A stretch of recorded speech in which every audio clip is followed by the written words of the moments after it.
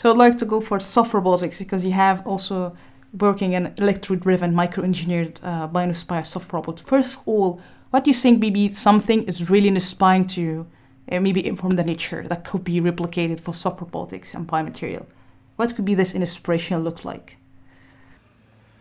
So I think some of the examples of the kind of things that we've been talking about related to being able to merge cells and materials and 3D printing with other systems, I think are some of the first examples of this, where we're trying to create materials that are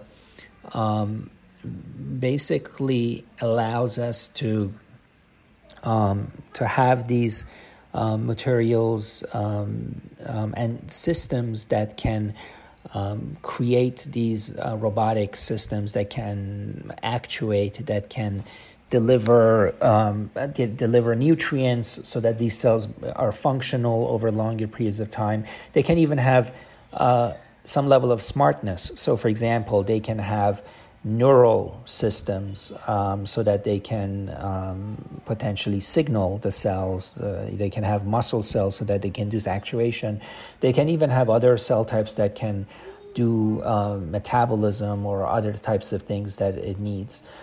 So even though the field of soft robotic is still fairly new to tissue engineering and its integration has just been demonstrated on a few papers, we think that there's a lot of opportunity in further integrating these and coming up with new platforms that actually make more sense. What makes soft material or biomaterial viable to be used as a manufacturing material?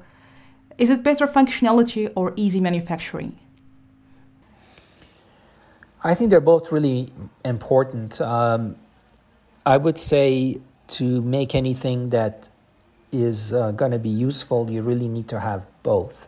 So just as an example, we've done a lot of different materials over the years, and one of the ones that's been most adopted by the field and now used very widely in the field of bioprinting as well as the field of tissue engineering and drug delivery is the use of photocross-linkable gelatin. Now, that is a very simple material.